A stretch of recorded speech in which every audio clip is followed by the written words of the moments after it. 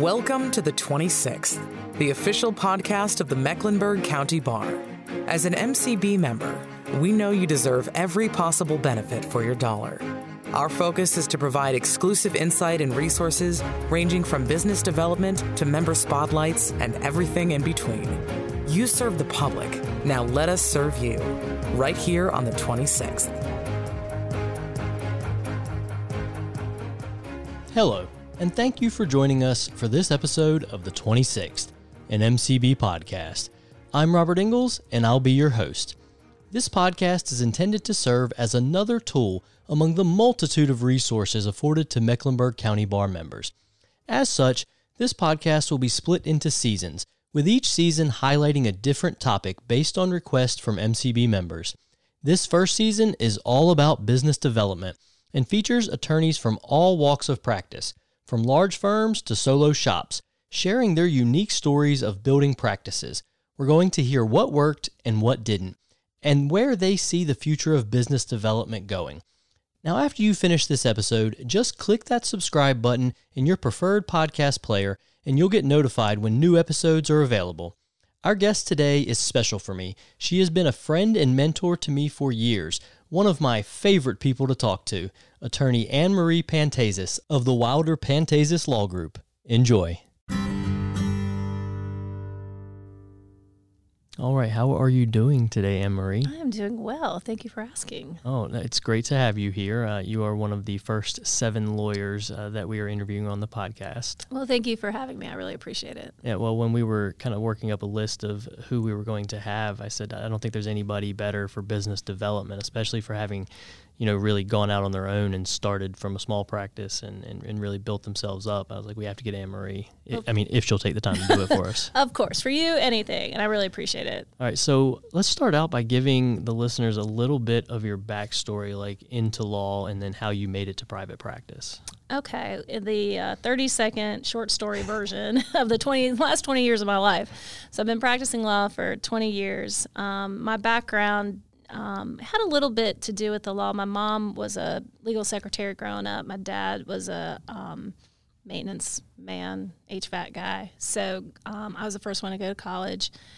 And my mom, being a legal secretary, had asked if I wanted to intern, summers, after school, washing dishes, filing papers, that sort of thing for the law practice where she worked. And she worked for a solo practitioner.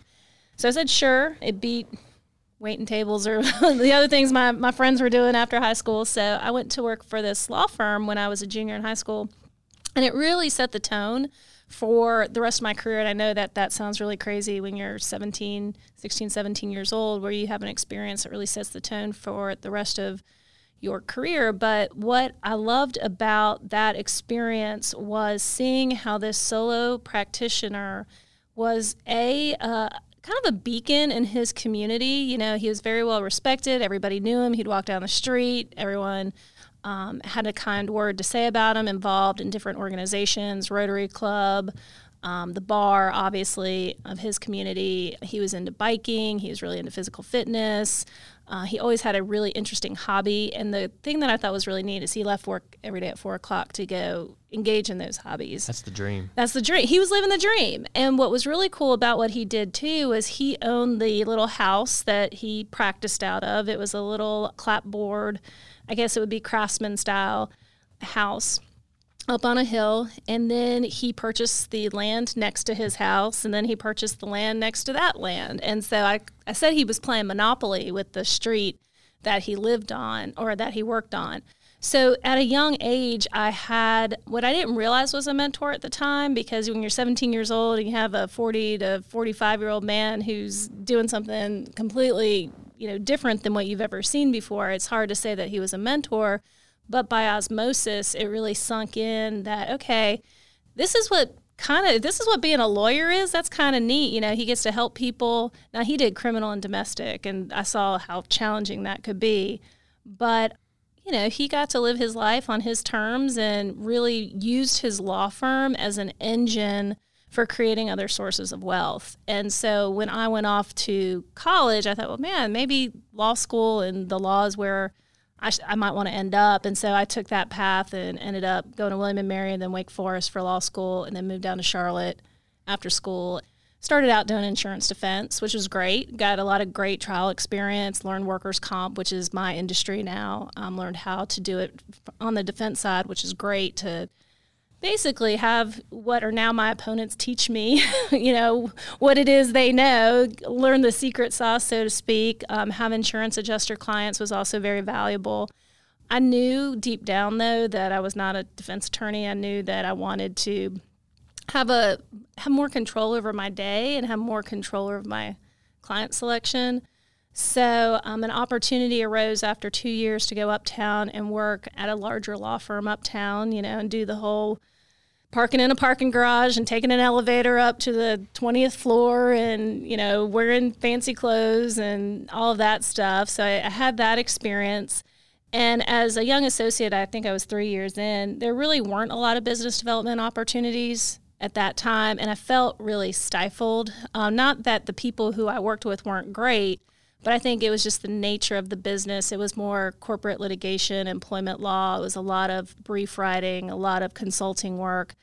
And it really never gave me the juice that I saw, I guess, when I was a teenager, where you had, the characters of the world coming in and out of your firm and having more control of your day-to-day.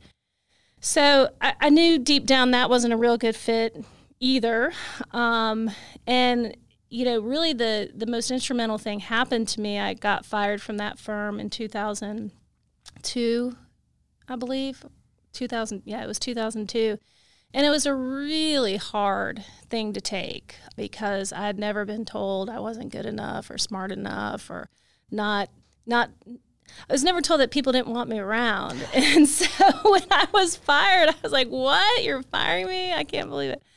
And it was an ego blow for sure, and I was upset for sure, but I can't sit here and tell you I was upset to leave the job because I knew it wasn't the right job for me. And I realized that the law allows everybody an opportunity to find where they fit in it. And the first 2 jobs I had were super valuable. The first job, learning how to practice workers' comp from the other side, was super valuable from a skill level. And then working uptown was super valuable because I scratched that itch. I saw what that was all about. And I realized that, okay, I don't really fit there either. So getting fired wasn't a failure. I call it failing forward. It was a forward movement that maybe some would have taken as a failure, but I really took as a sign that it was time to really go to where I needed to be. And so I kind of went back to my roots and thought about when I was a kid and working at that law firm. I was like, you know what, this is the time. It feels right. I don't have any real obligations. I wasn't married, didn't have children at the time, still don't have children, still not married. But it seemed like, it was a good time in that I didn't have to consider other people in making my career decision. I could really do what was best for me kind of deep down. So I ended up going into that model that with that small law firm background that I'd saw as a kid and ended up with a partner. We had met each other at my old law firm that doing insurance defense, and he had started his own plaintiff's practice. So we partnered up, and that lasted, I think, about 2 years. Again, really nice guy, and I learned a lot of good stuff about running a business. Our practices didn't really have a lot of synergy. He did a lot of criminal work, and again, I was really at this point decided I was going to be a workers' comp attorney. Now, when you got into that partnership, what, if any, information or knowledge on business development had you gathered to that point? None. I would say when I was an insurance defense attorney, I had more work than I could handle because the partners were just feeding it to me. And that's really not the truth. We would have client development parties for insurance adjusters. But when you're an insurance defense attorney, your client pool is very limited. It really is a pool of adjusters, and every other insurance defense firm in the city is trying to court and market to the same folks. And really that wasn't playing to my strengths. My strengths are, well, I guess that's not true. Insurance adjusters are people too.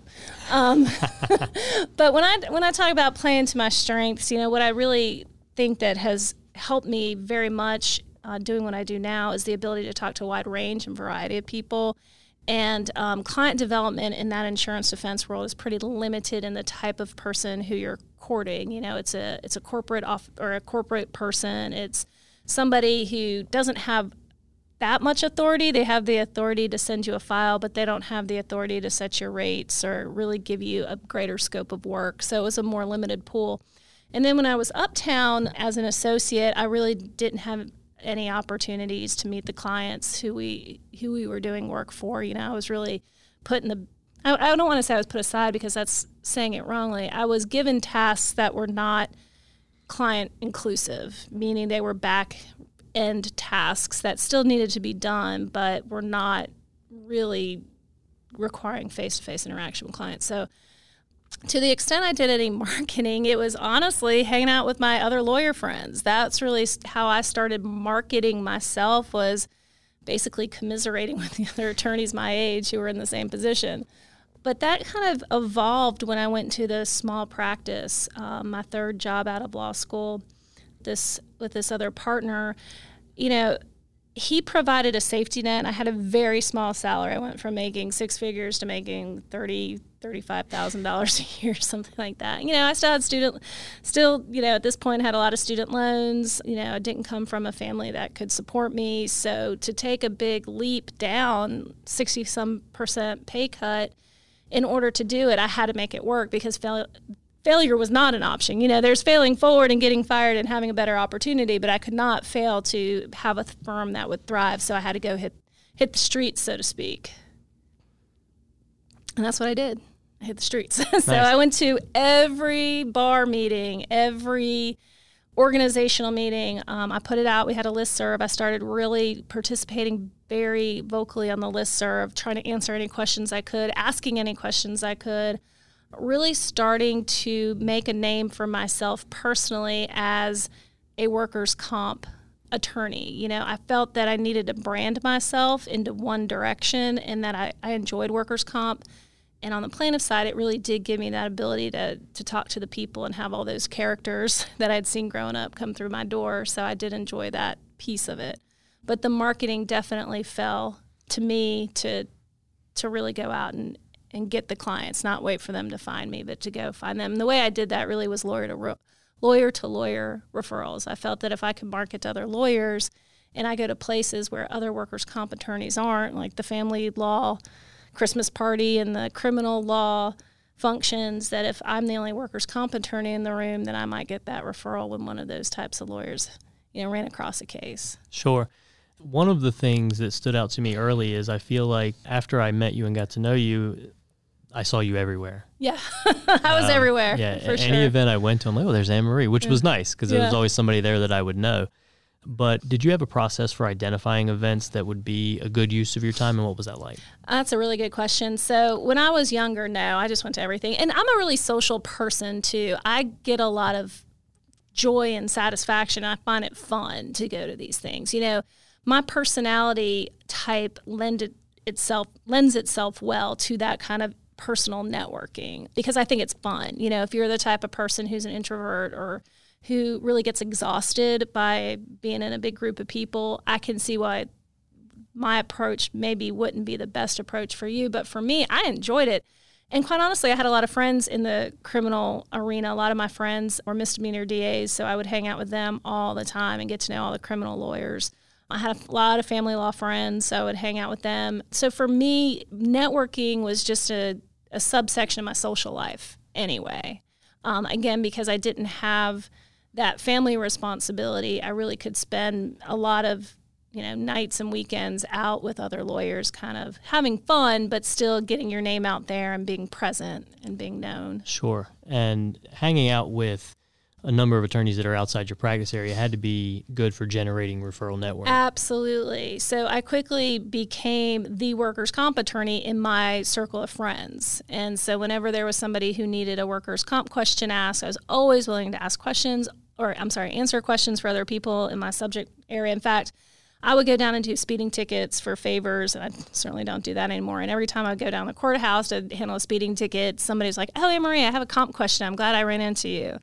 And so that's really how I ended up doing speeding tickets just to have an excuse to go down to the courthouse sometimes. Go do a little networking do a little networking down there. Exactly. So by answering other questions and somebody called me a thought leader, like, oh, it's great that you're such a thought leader in the community. I thought, man, that's a really nice compliment to be a thought leader. So I really tried to take that and run with it and, be available to people, take their phone calls, answer their emails, answer listserv questions. In fact, I would run into folks and say, oh, I've never met you in person, but I saw your answers on the listserv, and I really appreciate your, taking time to answer those questions. And so I think your reputation can kind of precede you a little bit. So that's how I started. And then 2 years after I went into partnership, that partnership ended. It ended amicably. Again, we were kind of going in two different directions from a practice standpoint. So I continued to focus on workers' comp. In 2005, I left that practice, started my own practice, shared space with Linda Klein down on 7th Street, and just started building on that network again. I didn't have the safety net of a partner or a salary anymore. But, I knew what I needed to do to make it work. So the first thing I did was get the list from Mecklenburg County Bar of all the attorneys in Charlotte, and I literally did an announcement. I'm graciously accepting workers' comp referrals. So I marketed it to other workers' comp attorneys, basically saying I'm the new kid on the block. There's nothing too small that I won't do in the world of workers' comp. And then I make sure to refer out things I don't do, so I would kind of get credit for it. So, refer out the criminal and the family or real estate or whatever, and make sure, hey, this person's going to call you if you ever have a comp question. I'm here to help y'all, out if you have any clients who need that. So there was a good sort of symbiotic relationship there, kind of an old school way of starting to build your practice. But again, I really focused on other lawyers versus the public. I didn't go billboards, television ads, that sort of thing. I did the peer-to-peer networking. And that's when I started speaking. And I think speaking is a really big part of career development. And I know it's funny that a lot of lawyers don't like to speak, which is kind of ironic. But, you can't get good at it unless you do it. So I started just writing on whatever topic I found interesting, or maybe if I had a case that involved a weird issue and I had to research it, I just turned that research into a little white paper and then, gave a CLE on it. And there are multiple opportunities across organizations to give CLEs. Everybody wants speakers, and so that wasn't a hard thing to get into. But once I started speaking, that's really when I felt that my name recognition really took off on a more statewide level. Yeah, versus just a Charlotte-based network. Yeah, it sounds like you were kind of building that safety net out almost. That's exactly right. I started in Charlotte with my law school friends, really my law school friends and people who I knew, and then built it out as I got more proficient in my subject matter, built it out among my workers' comp peers around the state. One of the things I've heard you say before that always stuck with me is you said you have two jobs. You had your law firm job, so you had your 9 to 5 and your 5 to 9. That's right. And I would say networking is still working. Yeah. One of the things I always remember, I moved a few years ago and I pulled out a business card holder that I hadn't seen in years. I thought it was gone. And because when I first started working at my first job, I got this fancy little business card holder, all that. And I pulled it out and I opened it up and I'm like, wow, I haven't seen this in so long. And the first card on top was your card. Oh, wow. And it was, I hadn't seen that thing since long before we were friends. Mm-hmm. And it just, in that moment, it just kind of had an impact on me. It was like, I'd been in your presence, gotten your card like a good year before we'd even developed any kind of relationship. And it really speaks to the value of being out there and making those relationships, because we'd been creating our relationship long before we actually realized we were creating it. And, and I think you make a good point. These relationships are organic. So when people say, oh, take somebody out to lunch, it's not take somebody out to lunch because you want to get a case from them next week. It's take them out to lunch because you're genuinely interested in learning about them as a person. And again, being somebody who really likes people, that's very easy and fun for me. I enjoy meeting new people and enjoy talking to them about what they do.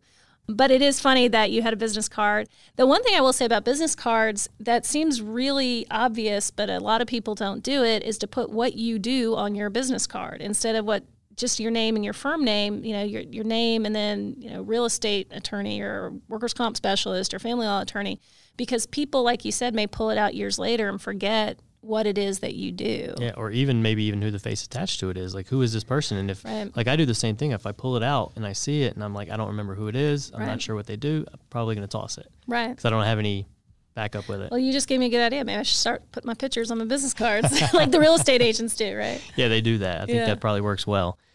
We'll be right back after this short break. Hi, I'm Greg Hicks, and I'm the Director of Digital Media here at the Mecklenburg County Bar. One of my passions is photography, and last year we thought it'd be a great idea to share that passion with bar members. So that's why all MCB members are eligible to receive professional headshots for you and your support staff as part of your membership. All it takes is a quick email to me at ghicks@mecbar.org, and we'll set up an appointment here at the Bar Center, or I'll come out to your firm if you have the space. So head to mecbar.org/benefits to see all that the MCB has to offer. Thanks again for listening to the 26th, and I hope to hear from you soon.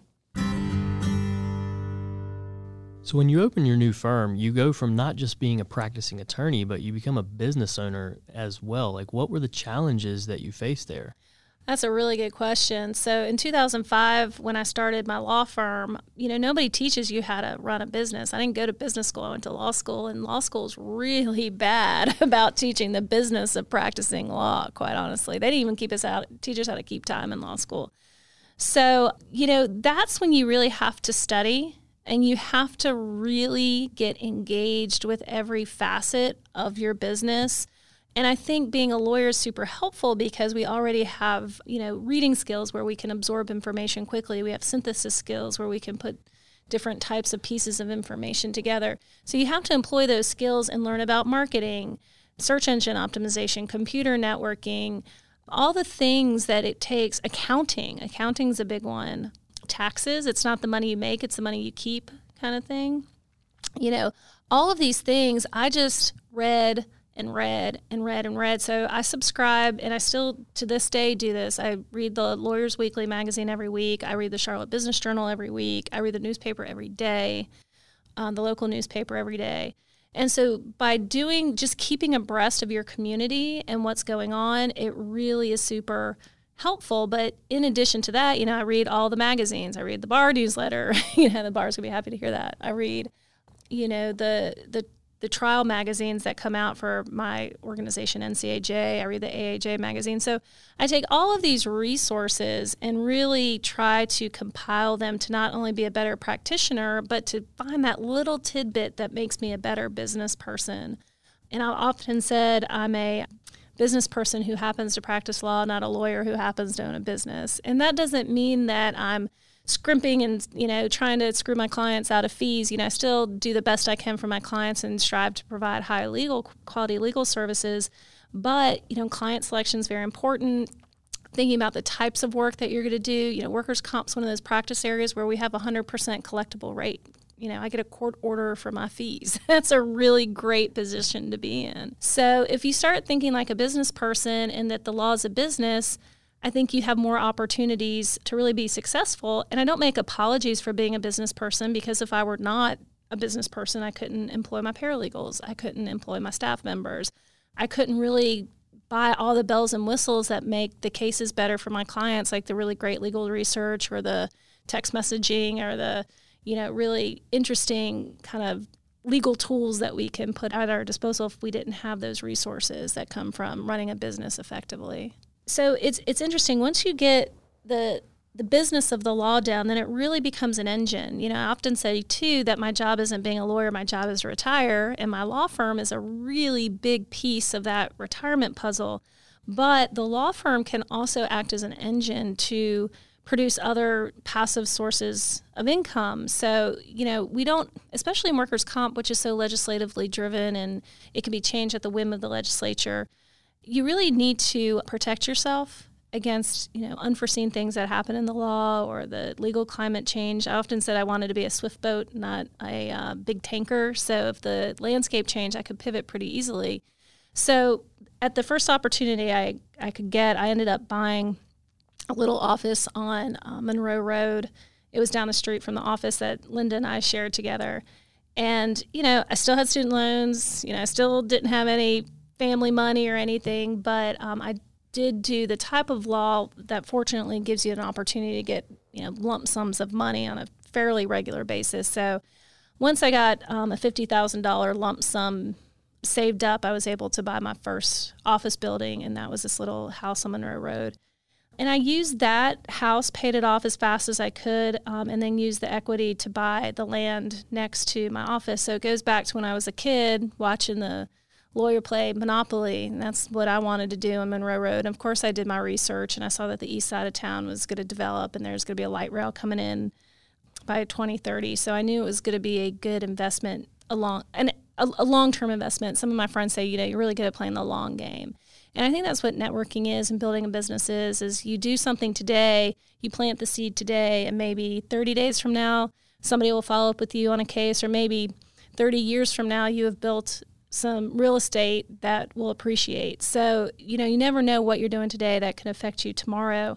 But it was great when I bought the land next to my little office and ended up, I call it Barbie's dream office. I worked with an architect and designed. It was really fun thought process to say, okay, if I could have anything in my office, what would it be? And I got to play with that idea and ended up building what I'm very proud of. It was the hardest thing I've ever done in my life, but I ended up building this new white house, Charleston-style house on Monroe Road. And it really, I think, elevated my professional stature in the community after I did that. People are like, oh, wow, it's not just workers' comp. It is a business. And I think some people would say, well, I didn't realize workers' comp paid so well. And it's not that workers' comp paid so well. It's that how you parlay the money that you do make from whatever source you make it and make it work for you. And so in my case, I found a good opportunity in a developing part of town and took it. But I used all the skills that I learned as a lawyer to really develop that piece of property and deal with the subcontractors and contracts. And of course, there were problems and overruns and all sorts of things that you would expect with construction. But at the end of the day, it's a really beautiful building. My city councilman comes by quite often, and we have time together on the porch where we talk about, things going on in the neighborhood. The neighborhood uses it for their community meetings. So I really felt that by being a business person and really getting into the subject matter of what I do and honing in on one thing, I ended up creating a really nice community asset. And I think those things just build upon themselves. And so the physical presence of the building in and of itself is marketing and advertising. I'm not saying that everybody should go out and run and build a building, but I am saying that, you can come from literally nothing like I did and in 20 years have these things to show for it if done smartly. I think that's the important takeaway too, is in 20 years. In 20 years, you have to be willing to play the long game. The long game. That's exactly right. None of this is easy. None of this is fast. Everything we do, even the things that we think are failures, have purpose and meaning. They're building blocks that will get you to that long game. And then, once the game is over, then you think, what's the next game? And so that's a kind of a fun thought process to think is, okay, when I can financially retire, what does retirement look like? And I really think for me, retirement looks like continuing to practice law because I want to, not because I have to. Not that I, don't want to practice now, because I certainly do. But there's still that fire motivation, that fire in the belly that I still, I still need a paycheck. Yeah. And so that when the day comes that I can just do what I want to do because I want to give back and have fun doing it, that's what retirement's going to be to me, is doing what you want to do on your own terms. And I think by building these businesses and taking the long-term approach, that day will come sooner rather than later. Nice.